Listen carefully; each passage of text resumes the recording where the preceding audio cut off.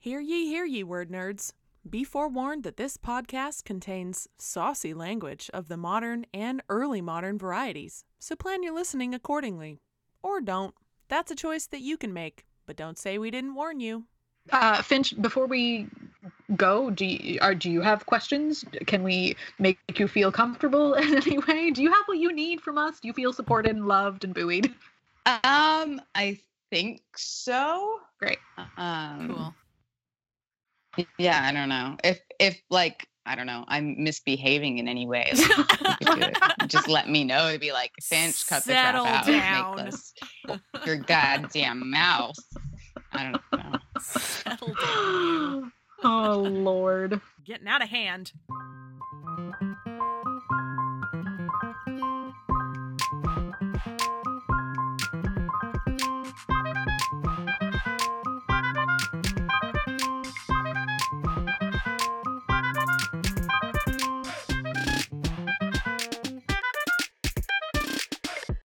Welcome to the Hurly Burly Shakespeare Show. We are your hosts, Jess Hamlet and Aubrey Whitlock.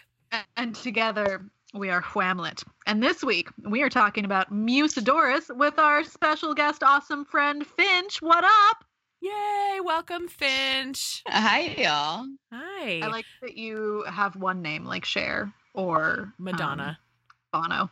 Yeah, it's what I'm going for. It creates confusion in my friend groups because half of them only know me as Finch and the other half know me as Mary. And then when they overlap, it's pure chaos, and that's what I live for. That's Yes. great. You are goals in every way. The mystique around a one name. Tell us about yourself. I mean, like we know, but like for the listeners, tell us about yourself. Tell them about yourself. Who the heck are you? Sure. Hi, I'm Finch. I have 2 master's degrees in Shakespeare, as does everyone on this podcast. So that's not special, it's what we which is a relief. So I did the whole MFA MLit program at Mary Baldwin. And since then, I have been working at a cute little Montessori school with many small germ-filled children, teaching them drama, working in the office. I've directed at the American Shakespeare Camp for 2 years. I did Ben Jonson's Volpone and then John Lilly's Galatea. I directed this play, Mucedorus, with the middle school age students at Stanton Montessori last year. Nice. But before that, I had worked with and read it through my coursework at Mary Baldwin. Because it's so good. It's so good. It's great. I loved it even then. And I read it. So I took it during Roz's class, which was like a 1-month class at the very beginning of my first year. Yeah. So were we? Yeah. No, we weren't in that class because you're a year ahead. But so I read it then, and that was like baby Finch, very little Shakespeare experience, early modern knowledge. And I read this play, and I was like, this is some good shit. And so I've always known, and I'm glad to talk about it today. Yeah, you were not wrong about this being some good shit. Yeah, so nor are you alone. It was one of the most popular plays of its time. Like so popular. Yeah. For decades, like even after. Yeah. So it's amazing. But we'll get there. We will get there. Okay. Yep. I'm gonna hold. Yeah. Sorry. Yeah. I get ahead. I get ahead. But it's exciting. Yeah. It is. It's super exciting. All right.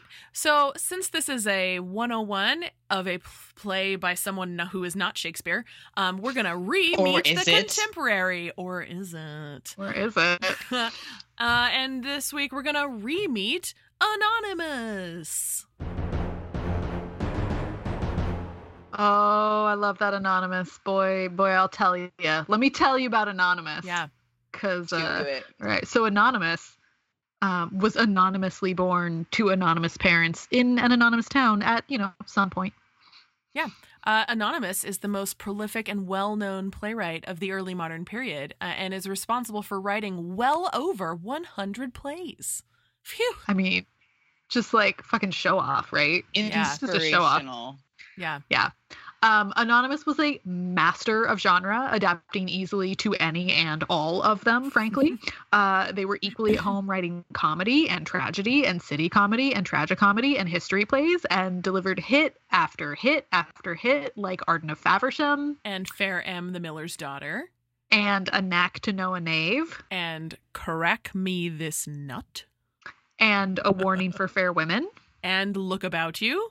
And The Wisdom of Dr. Dotypole. And The Merry Devil of Edmonton. And A Yorkshire Tragedy. And The Welsh Traveller.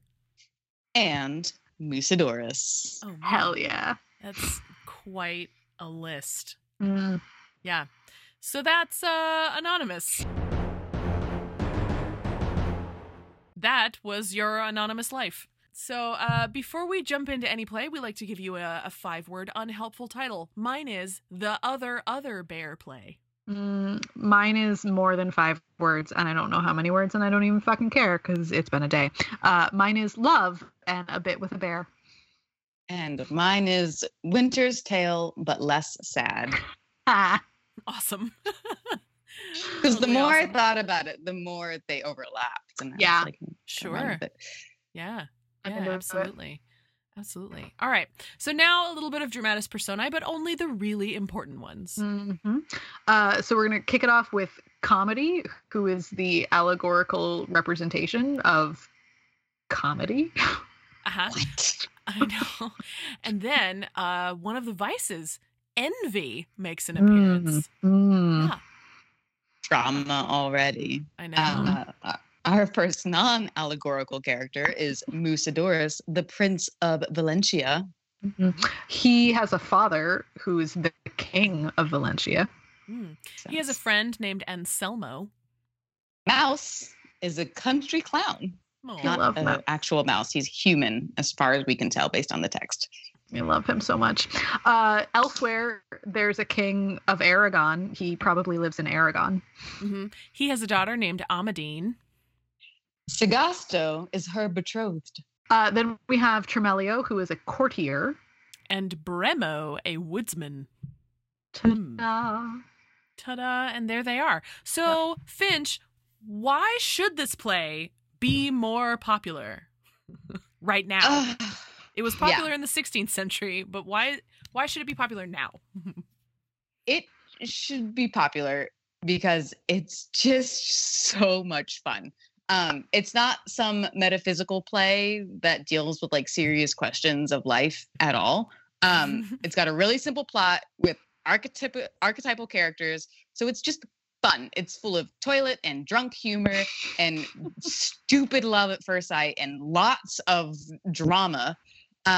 It's like it reminds me of a Christmas Netflix rom-com. Like, it's not great. The writing is predictable. The characters are very stereotypical, but like, it's what you want sometimes. And that doesn't mean it's bad. And that doesn't mean it doesn't deserve respect. And now that I've thought about it as a Netflix Christmas special, I just want to set it in some vague European, country and set it over the holidays and see what happens. Because I think it would actually be brilliant, and no one listening is allowed to steal that. Good, be righted. Great. Yeah, Netflix, back off. I don't want to see this. Or call me. Alternatively, just call me. Right, yeah. I'll come do it. Yeah. Great. We got a showrunner right here for you. So yeah, gotta shop that hire- script around. hire our friend. Yeah, I feel so seen. You're right. Like, some of those trashy rom-coms really are what you need sometimes. Yep. Yeah. It's like Love bad it. sci-fi. Yeah. Sometimes you just need some really crappy sci-fi. Yeah, heard. Absolutely. Okay. Well, I think you've made a good case. So I'm sure everyone is convinced. But in case they're not, we're now going to summarize Mucedorus for you.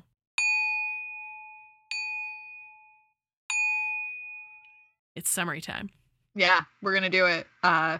And this week we're calling the summary Disguise. And betrayal. "And a Bear." Oh my! Oh my.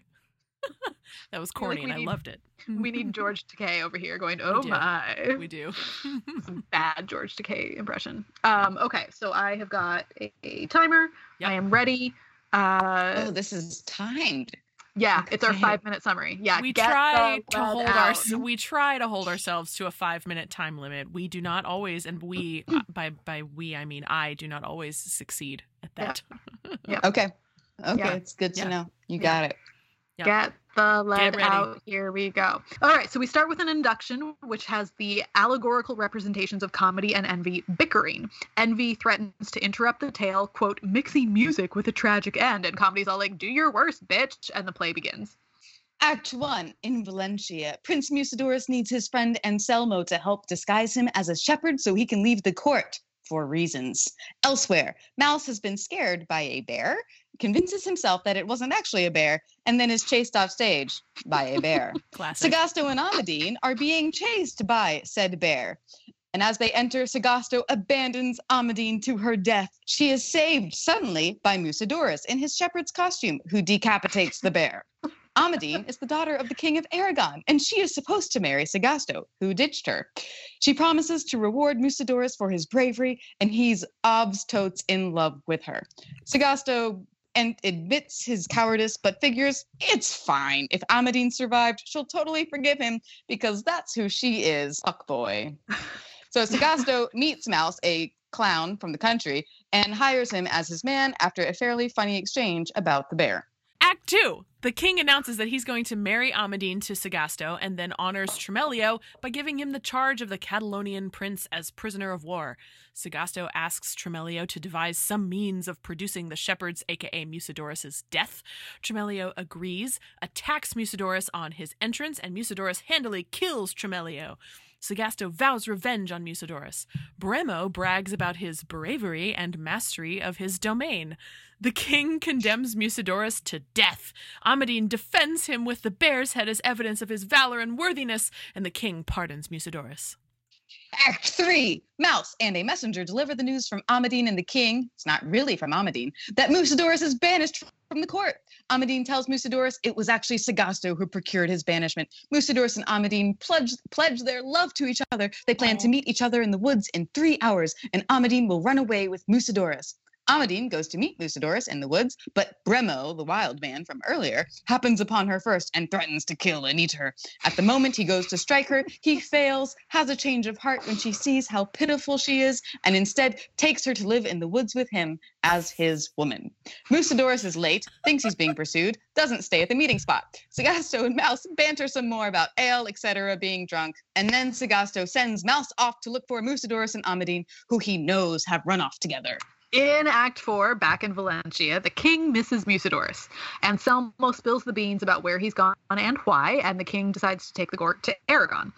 Mucedorus disguises himself as a hermit. Mouse arrives and tells Mucedorus he's seeking the runaway princess and the shepherd. Mucedorus thinks Amadine has lost her way in the woods and goes to seek her out. Bremo tries to convince Amadine to love him. Mucedorus arrives, and Bremo challenges him to fight or die. Amadine intervenes and saves Mucedorus' life, and Mucedorus agrees to enter service for Bremo and Amadine. Sagasto asks for an update from Mouse, who is useless because he's a clown. Mucedorus and Amadine trick Bremo into teaching them to fight. This scene is so good. And Mucedorus kills Bremo, then reveals himself to Amadine because early modern facial blindness is a thing. Oh my goodness. They decide to live in Bremo's cave until the search for them dies down. No sooner have they decided this than they are discovered by Mouse and Sagasto. Sagasto tries to exercise his right over Amadine. She refuses and says she would 1000% rather be a shepherd's drudging wife than marry Sagasto. Mucedorus reveals that he's a prince, and they all happily head back to court to straighten everything out. Act 5. The really short act. Mucedorus and Amadine return to court. Everyone is happy. Their marriage is approved. Valencia's court arrives, and everyone seems even more happy, and they all leave to get married. Epilogue time. Comedy celebrates their victory over Envy. Envy's kind of salty about it and says they won't give up so easily, but they capitulate in the end and wish Comedy everlasting peace. Aww. The I love end. this play. I love this play. I love this play. What a goofy play. Yeah. It's absurd. It's so good. So we're going to do a new feature now called A Taste of Text,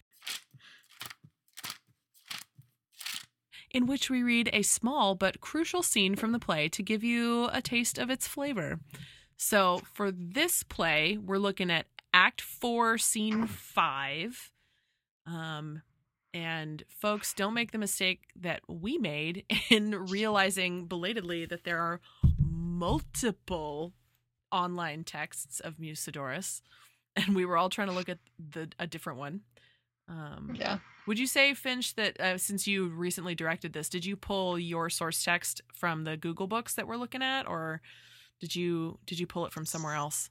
I'm pretty sure I pulled it from this because there aren't very many critical editions of this play. Sure. Or I might have gotten it from Project Gutenberg because then you can get the HTML text, which is better for cutting. I don't remember exactly. Yeah. But I like this one because the introduction is bonkers, which I'm going to talk about later. Awesome. Yeah. So that's what we're all working with now, in case anybody is curious and wants to follow along at home. We're using the one that's on Google Books. It's a 1878 edition. Yeah. All right. So you said we're going to start roughly at line 109, right after Sagasto has entered. Who wants to read which parts here? I would love to be Mouse, but I would also like our guest to read whatever she wants. I'm happy to be the fuck boy Sagasto. Okay. Yeah, you are. Great. I will be Amadine then. And who's going to be Mucedorus? Looks like. Oh yeah, he's in the scene. Yeah, a couple of lines for the chunk that we're reading, but not many. But anybody? I mean, Aubrey, volunteers? Why don't you do a voice? Sure. Sure. Yep. Yes. That's my Let's all do voices. Definitely. Definitely. Oh, I'm going to do a little mouse voice for Mouse. Little mouse voice. Oh, is that what mice sound like? Oh. Little mouse voice for Mouse. Fantastic. Can we get a little context for where we're at in the play for this scene that we're reading? Sure. So this is the big confrontation. Sagasto has been hunting Mucedorus and Amadine for almost half the play now because they ran away. And he's been dealing with Mouse. And so he's been having just like a rough time. Like if I was doing like a full direction of this, like his clothes would be all torn. He'd have sticks in his hair. He's had a bad day. And he finally finds them. And this is like his first time confronting Amadine since she dumped him in front of the entire court. And so it's pretty high stakes. Okay. It's pretty fun. Great. And Amadine has also had a bad day. Like they all look like shit in my version. All right. So take it away when you're ready, Finch. All right. Thou gadding housewife, what cause hadst thou to gad abroad, when as thou knowest our wedding day so nigh? Not so, Sagasto. No such thing in hand. Show your assurance, then I'll answer you. Thy father's promise my assurance is. But what he promised he hath not performed. It rests in thee for to perform the same. Not I. And why? So is my will, and therefore even so. Master, with a naughty no. Thou wicked villain, art thou here? What needs these words? We weigh them not. We weigh them not. Proud shepherd, I scorn thy company. We'll not have a corner of thy company. I scorn not thee, nor yet the least of thine. That's a lie. I would have killed me with his pugnado. This stoutness, Amadine, contents me not. Then seek another, that you may better please. Well, Amadine, it only rests in thee without delay to make thy choice of 3. There stands Sagasto. Here a shepherd stands. There stands the third. Now make thy choice. A lord at the least am I. My choice is made, for I will none but thee. And a scene. I like how he looks at Mouse and he's like, well, there's the third guy. I left to be a little choice. Like you just wish he had been like, oh, wait, I want that guy. Yeah. Country clown. She's like, I didn't know he was an Upset. option. Like, I'll take that one. He That's seems my simple. Shakespeare's new contemporary play. No one steal it. Awesome. I'll write it for Winter's Tale or something. Oh, they already did Winter's Tale. Never mind. Yeah. Oh yeah. Nice. All right. Yeah. Darlin Finch, you have some thoughts about this play. Yeah. So take us into it. Yeah, We're tell us excited about to it. hear about it. Yes. Great. I can't wait to hear all of this. PS. Great. Okay, so I have like 3 things that I'm going to talk about. First, I'm going to talk about like my favorite narrative feature of the play. And that is Amadine. because as discussed, like all the characters are super stereotypical. You've got Mucedorus, who is like the good prince, and you've got Sagasto, who is like the braggart and the jerk face, and you've got Mouse, who is the clown.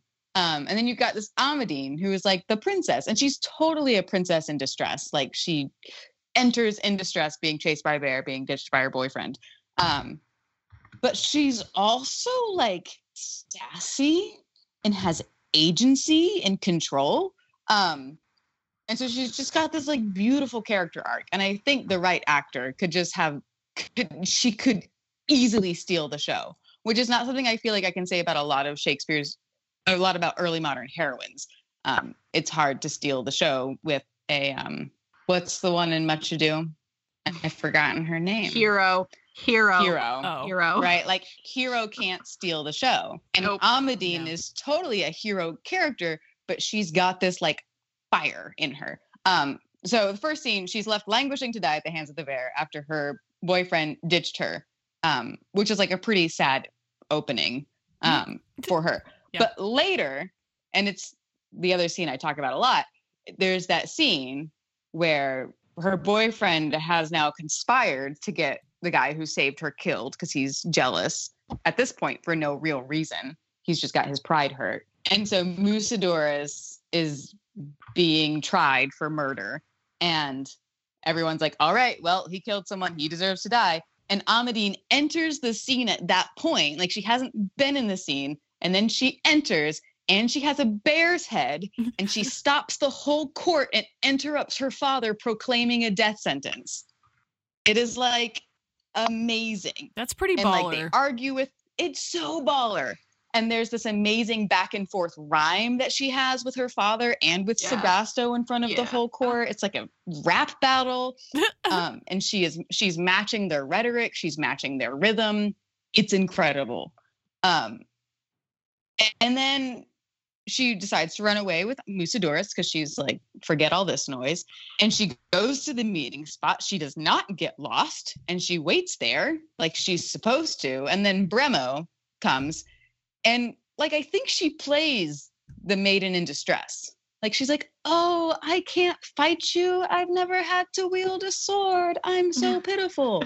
Like, I don't think there's genuine fear, of course, but I don't think she's genuinely helpless. I absolutely think it's a tactic, right? Because she just stood up to the entire court of Aragon and her father and her fiance. So she's not a coward. So she seduces Bremo, basically. Very effectively, and gets him not to kill her. And then that scene we just read where she confronts Sagasto and just calls him out, and she doesn't hide behind Mucedorus or say whichever one of you fights and wins, like I will trust, the judgment of the sword or some ridiculous thing like that. But she like chooses on her own, and Mucedorus lets her, which I think is also a great thing for the hero to do, is to look at her and say, it's up to you. You have 3 options. So that's why Amadine is great. She's so great. She's so great. Yeah. She's so great. And I don't feel that way about very many early modern romantic heroines who aren't like a Kate or a Beatrice or a Rosalind, right? Like Amadine is stereotypically feminine and she's still so kick-ass. The next thing I'm going to talk about is why I like to say that Shakespeare wrote this play. Yes! Lay it on me! Yes! I'm ready for it. I'm here. I'm ready. Let's fucking talk. Wow. Okay. Yeah, we're gonna. I'm a little more skeptical. You're gonna have to win me over. Just okay. Play my dissertation, so like I'm ready. Okay.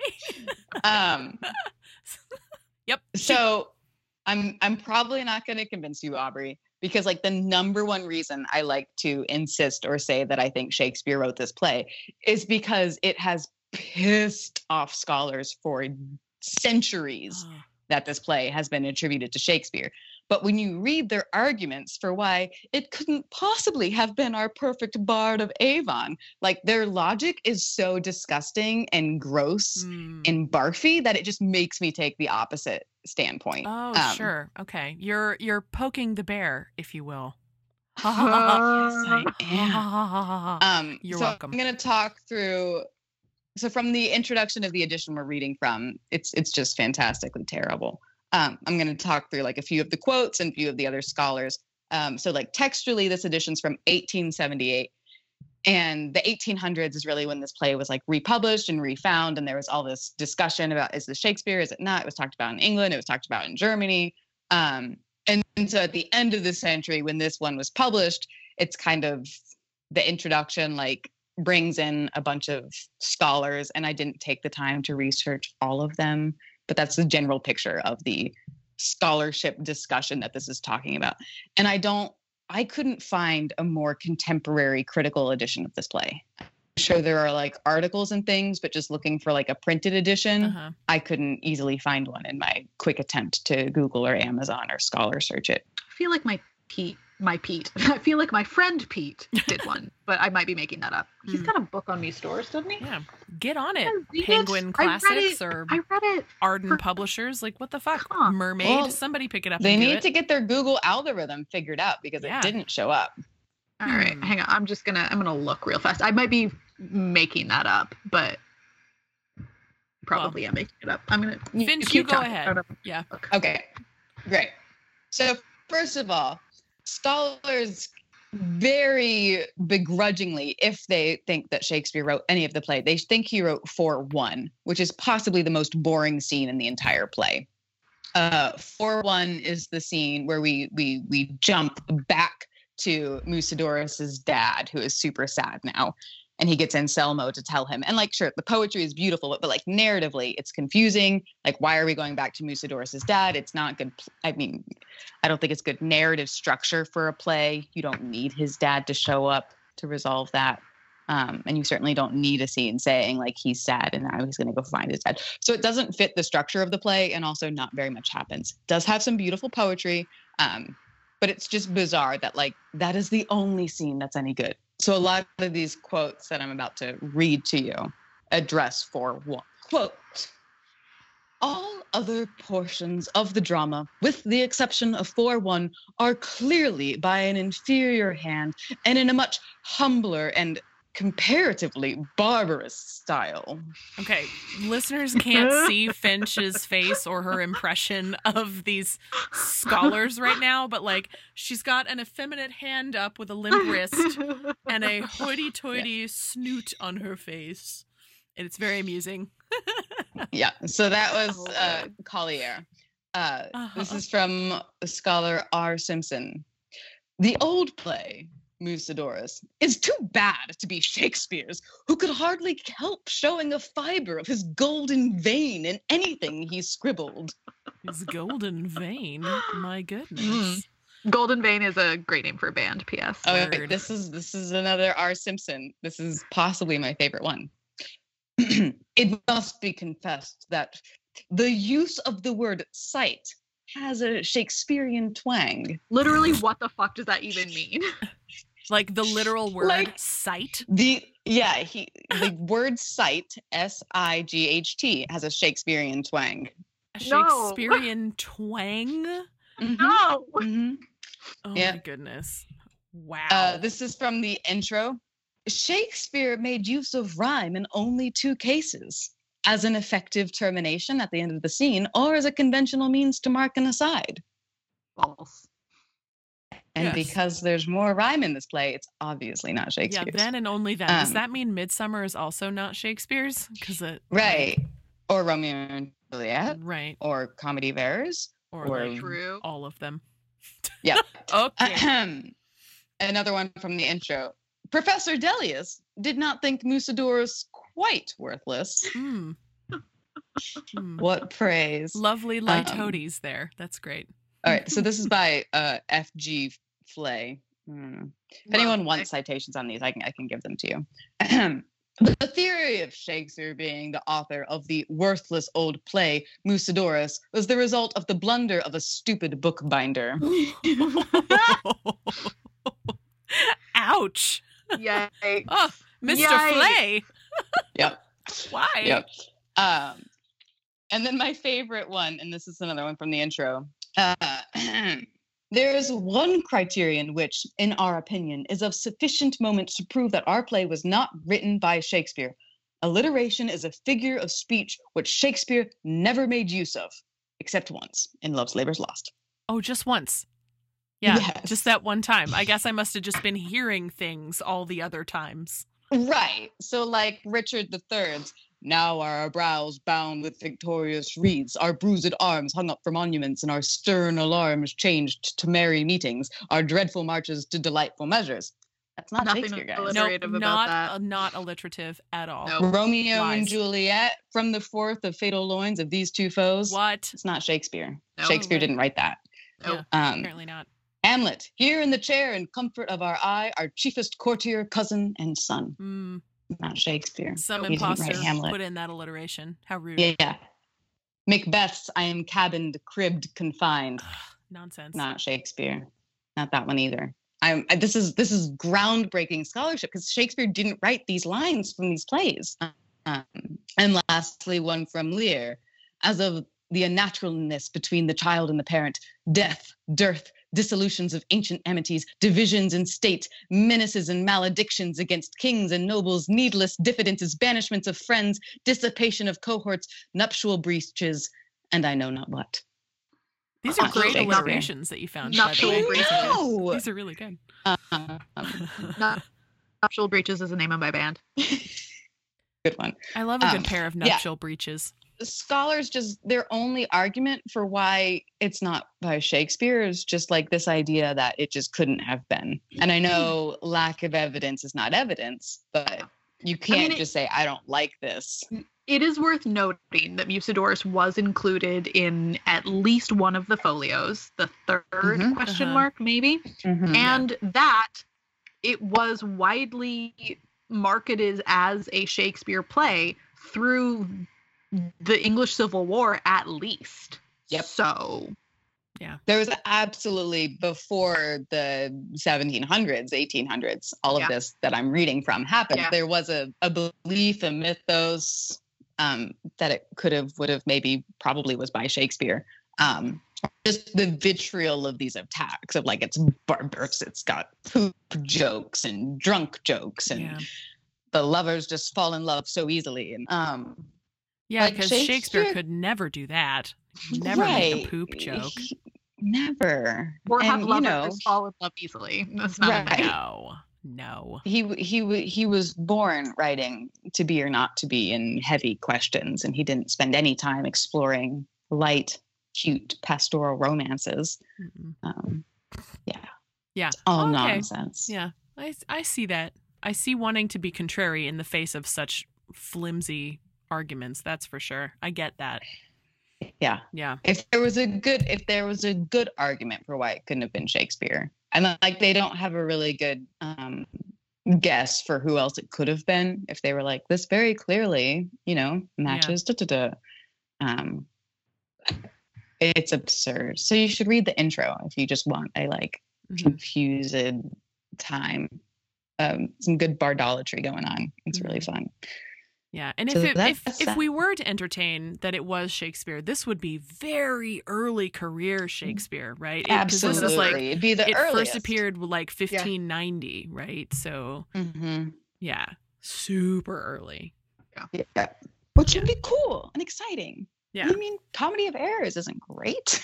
Right? No, Yeah, it's a lot not. of his early stuff is really bad. I not good. love it. I love it dearly, but it's not. It's a summer comedy. It's Hot Tub Time Machine. It's my Christmas Prince, okay? Yeah. Yep. Yep. It's exactly what it is. Yeah. All right. The last thing I wanted to touch on, and I just found this perchance. Yeah. Yes, I know it's is coming a up little fast. bit of historical anecdote about the play. And so, as we've been talking about, this play was performed all the way through the 1600s, through the Restoration. And it's kind of a little bit famous because in 1653, on February 3rd, it's coming up, the anniversary of this, regarding all this stupid date stuff, there was a performance at Whitney outside of London. And there was a tragedy at this performance. So there was a troupe, and I'm not even sure they were professional actors based off of what I read. They were just people who were like, this is a fun play, which also is fun to me because if you look at the early editions of this play, it has a casting breakdown. So this was a play that was like people performed just for shits and giggles, which I love. Anyway, so non-professional group is like touring the show to like their friends in the nearby villages and hamlets and what have you. And so they bring it to this town and they end up performing at an inn and they pack in 300 people into this inn. And during the last third of the play, the floor collapses under the weight of the people. Yep, and sure does. Children die, hundreds of people are injured. Oh my God. And it's this, it is a legitimate disaster. And so what I have here showing them is tragic commedia, being a brief relation of the strange and wonderful hand of God discovered at Whitney in the comedy acted there February the 3rd, where there were some slain, many hurt, with several other remarkable passages, together with what was preached in 3 sermons on that occasion, both which may serve as some check to the growing atheism in the present age. Oh my God. So reactions. I mean, so this bit, this little story that you've told is going to end up in the next chapter of my diss, for reasons that's not important. But the pamphlet sermon thing that can you send me the citation for that? Of course. Thank you. I would love to. Thank you. That would be fucking useful. So this guy, John Rowe, he must be a local clergy person, but he printed this response after this massive tragedy talking about how it was the hand of God because the theater was evil, because this was before the Restoration. Punished. It was 1653. Wow. And the playhouses were closed, P.S. Like, playing was illegal at this point. Wow. Yep. And so it's a fascinating little narrative that this guy's written up, and it's actually very readable if you're used to just changing F's for S's and what that not nonsense. And there's just a few things that I just find really interesting. So they'd been rehearsing it since Michaelmas, and they'd been performing it since Christmas, and like they can't travel that far in February across England, so like it's still widely popular. That's a really long rehearsal period, isn't Michaelmas in September? Yeah. They've been learning it ever since Michaelmas and have been acting it privately every week. Really long work period. Yeah. Amateur little group has been doing it for months. Right. So they probably have day jobs doing other stuff and like it's classic community theater. Long. And so they came to Whitney, they found a performance space, and then at 7:00 at night, they caused a drum to beat and a trumpet to be sounded to gather the people together, which just surprised me that they were doing the show so late, even though it was indoors. And I don't know if you all have more historical knowledge about the timing of indoor theater, but a show that doesn't start gathering people until 7 and starting until 8, like that is just a late, like I don't even go out of the house for theater that starts after 8. Like that's what are these early off. Modern people doing? Yeah.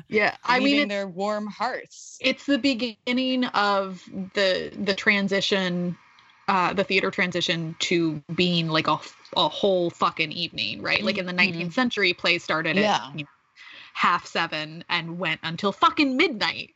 Because and this I think is just the beginning of that tradition, which is fascinating. And so that surprised me as well. Other things that caught my eye, so he makes a big deal about, he quotes some lines that I couldn't find in the edition I was looking at, and as we talked about, there are lots of different quartos that were published throughout, so it's possible it's in a quarto that I wasn't looking at or that wasn't consulted for the edition. Or it's possible that they were paraphrasing, so that was just an odd thing. He makes a comment that plays the actors were ordinarily 3 hours in acting it, which is much longer. So short. Yeah. It's a very short play, and it's much longer than Romeo and Juliet's Romeo 2 hours traffic, right? Yeah. And so that just which gets a lot of, we talked about that a lot in my grad school about, speaking quickly, picking up cues, having energy. Yeah. And here it's Mucedorus, which is a very short play, is being billed as 3 hours. Wow. Which just surprised me. Maybe there was a whole like bear dumb show. Like maybe there was an actual dancing bear brought in or something. I don't know. Maybe. Like some kind of side carnival, Speaking of the bear. Aha, yes. Which is great. So this guy, John, he makes a big deal about, in the prologue, they talk about, like, Envy talks about turning your comedy to tragedy, which is just like what happened to this play. So Envy won this production, you could say. But then he also talks about, so I'm just going to read this because I'm going to have a hard time sussing it out because the syntax is wild. So, quote, this is after the floor has broken in. Various reports there have been concerning the words spoken at the time, as it should be said, the devil was now come to act his part. Some of the people might say so, observing the wild man's carriage, and some other passages that went before, where there was mention made of the devil in a bear's doublet, and the wild man then was acting the bear's part. Huh. So, because the floor crashed when Bremo was on stage, and Mouse has a line about a devil in a bear's doublet, and the bear was played by Bremo the wild man. Like, it's just like a fascinating little circle and connection and like awareness of actor bodies playing parts. And I just like that he called out that Bremo the wild man played the bear, which is the double casting that I would totally use. Because that's just what makes sense. Yeah. So that's kind of great. It's a fascinating little historical event. And he talks about Bremo, the actor, saving the actor playing Amadine, and there's like heroics and tragedy and kids die and arms are broken. Just wow. What a weird So that's thing. a little historical nugget, and we're coming up on the anniversary, so I thought it was worth mentioning. Yeah. I love it. What a weird little anecdote.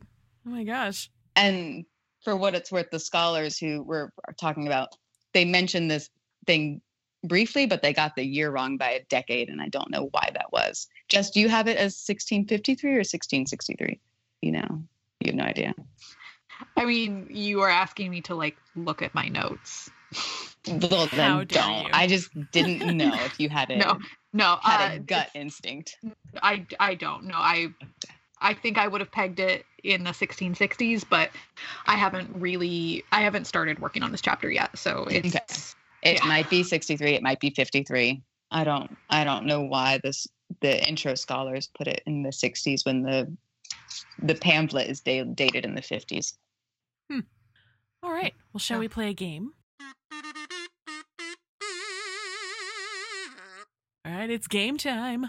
So when we have a guest, this is what we like to do, is we like to play Line Roulette with them. If you're a regular listener, you know this game. You love this game. This is the game where I figure out where my cat has hidden my dice, and then I find them. And I roll the dice, and we come up with a line number, and then our darling, wonderful guest gets 1 minute to say why that line encapsulates the entire play. So sweet. Let's see. Oh, here they are. Where did Miss Becky hide the dice? She's not gotten them yet. There. Oh, okay. That's good. All right. So, darling, wonderful Finch, we are looking for Act 5. Oh, it's so short.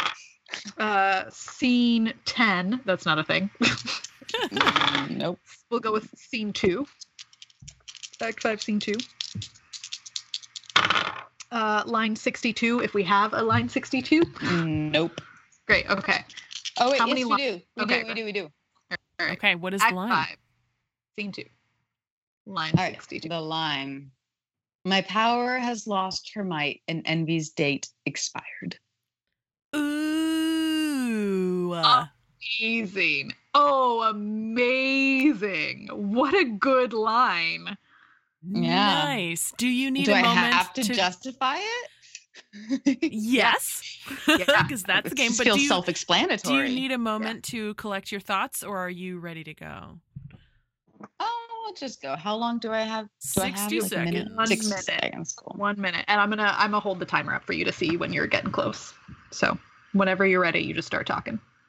The Comedy of Mucedorus is a play all about like perception and presentation. You have your title character, Mucedorus, who disguises himself not only as a shepherd, but then further as a hermit. You have a princess who runs away. You have Sagasto, who hires a murderer because he feels like his public image is being slandered by the shepherd who killed the bear.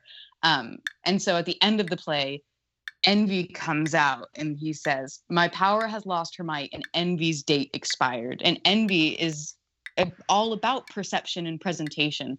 And while it might be about like jealousy or misery, some might think because it's paired against comedy, I think it's really about being obsessed with how you look. And so by releasing that, the characters are able to reunite. Sagasto can let go of Amadine, and everyone can go be married and celebrate and not have to worry about what they're looking like or what others are thinking of them anymore. Ding, ding, ding. Look, you've got time to spare. Nicely done. Well done. Good job. Well done. That's my favorite game. I love that game so much. It's a good game. Yeah. Mm-hmm. All right, moving on to some corrections. We say a lot of we say a lot of Yeah. things on this podcast, and sometimes I misspeak or misinterpret information, or just plain get things wrong. So it only seems right to issue corrections as necessary. And just last week, when we played our game and made a playlist for the Devil's Charter, I attributed "Devil with a Blue Dress" to Elvis instead of Mitch Ryder. Sorry, Mitch. And also, both of us kept saying "Devil in a Blue Dress" instead of "Devil with a Blue Dress." And "Devil in a Blue Dress" apparently is a movie. So, whoops. I'm pretty sure I got other things wrong with that music stuff. So, like, don't at me. I know I got shit wrong. But that's my correction. I felt like it was important that Mitch Ryder get his due. So, that's that. Moving on. All right. Well, so some gossip. Hey, Finch, what are you working on these days? Yeah. What you doing? What project's coming up on for you? What are you directing with the kiddos at Montessori? Anything? So I'm actually not directing a full production. I'm working with the younger kids now, the 3rd through 5th graders, and we're doing commedia focused work. Oh my Fun. God. Fun. Yeah. So fun.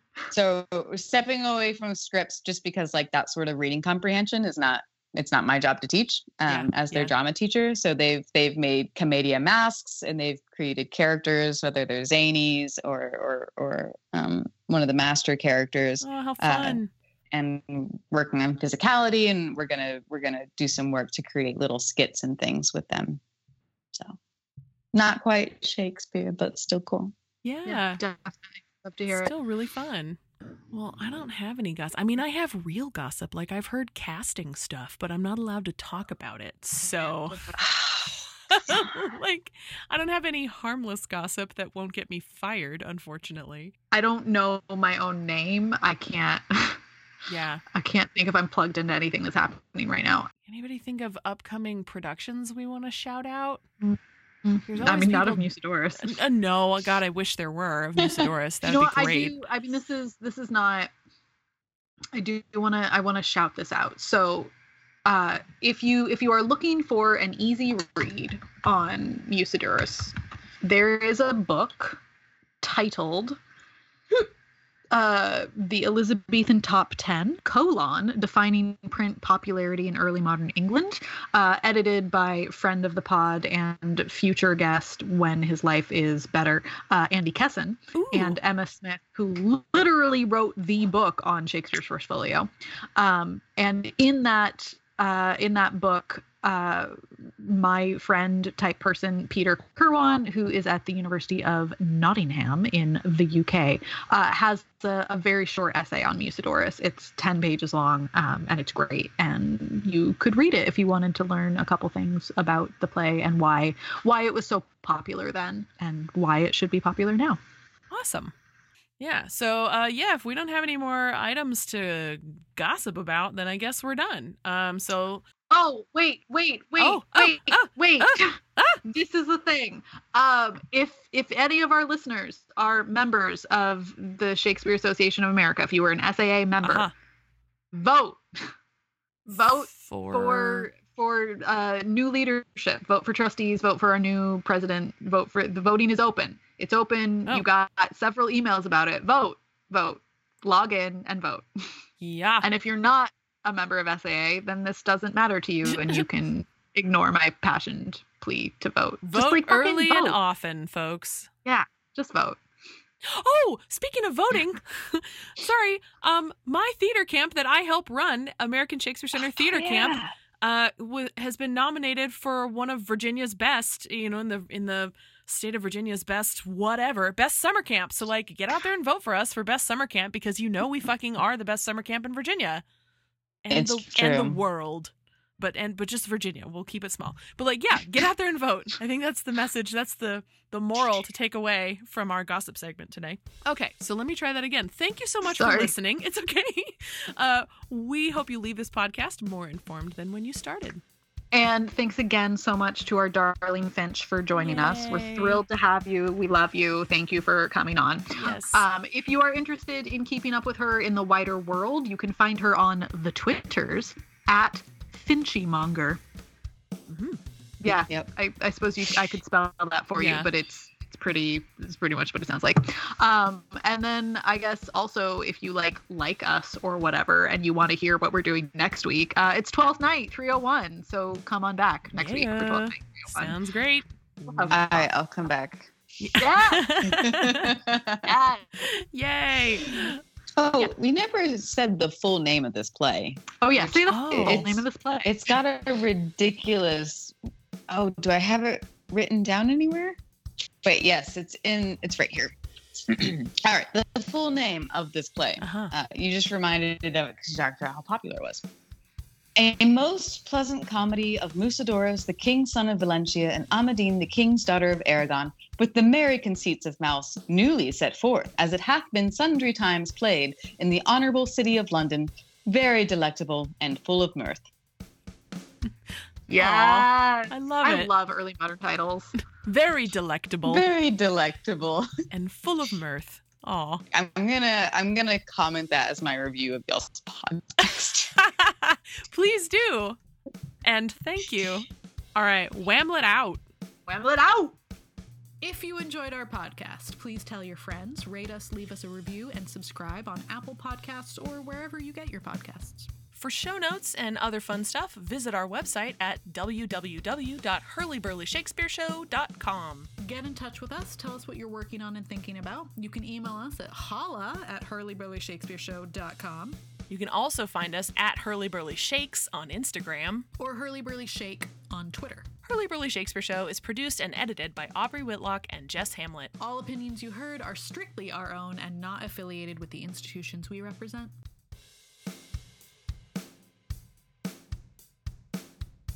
Yeah. It's like what everyone does in Midsummer. The camera don't lie. Oh my God. Something, something, something. Howie Day wrote that song. You're welcome. Okay. Thank official you. Jess Hamlet song break for topical pop culture references that Good are job. 20 years old at this point.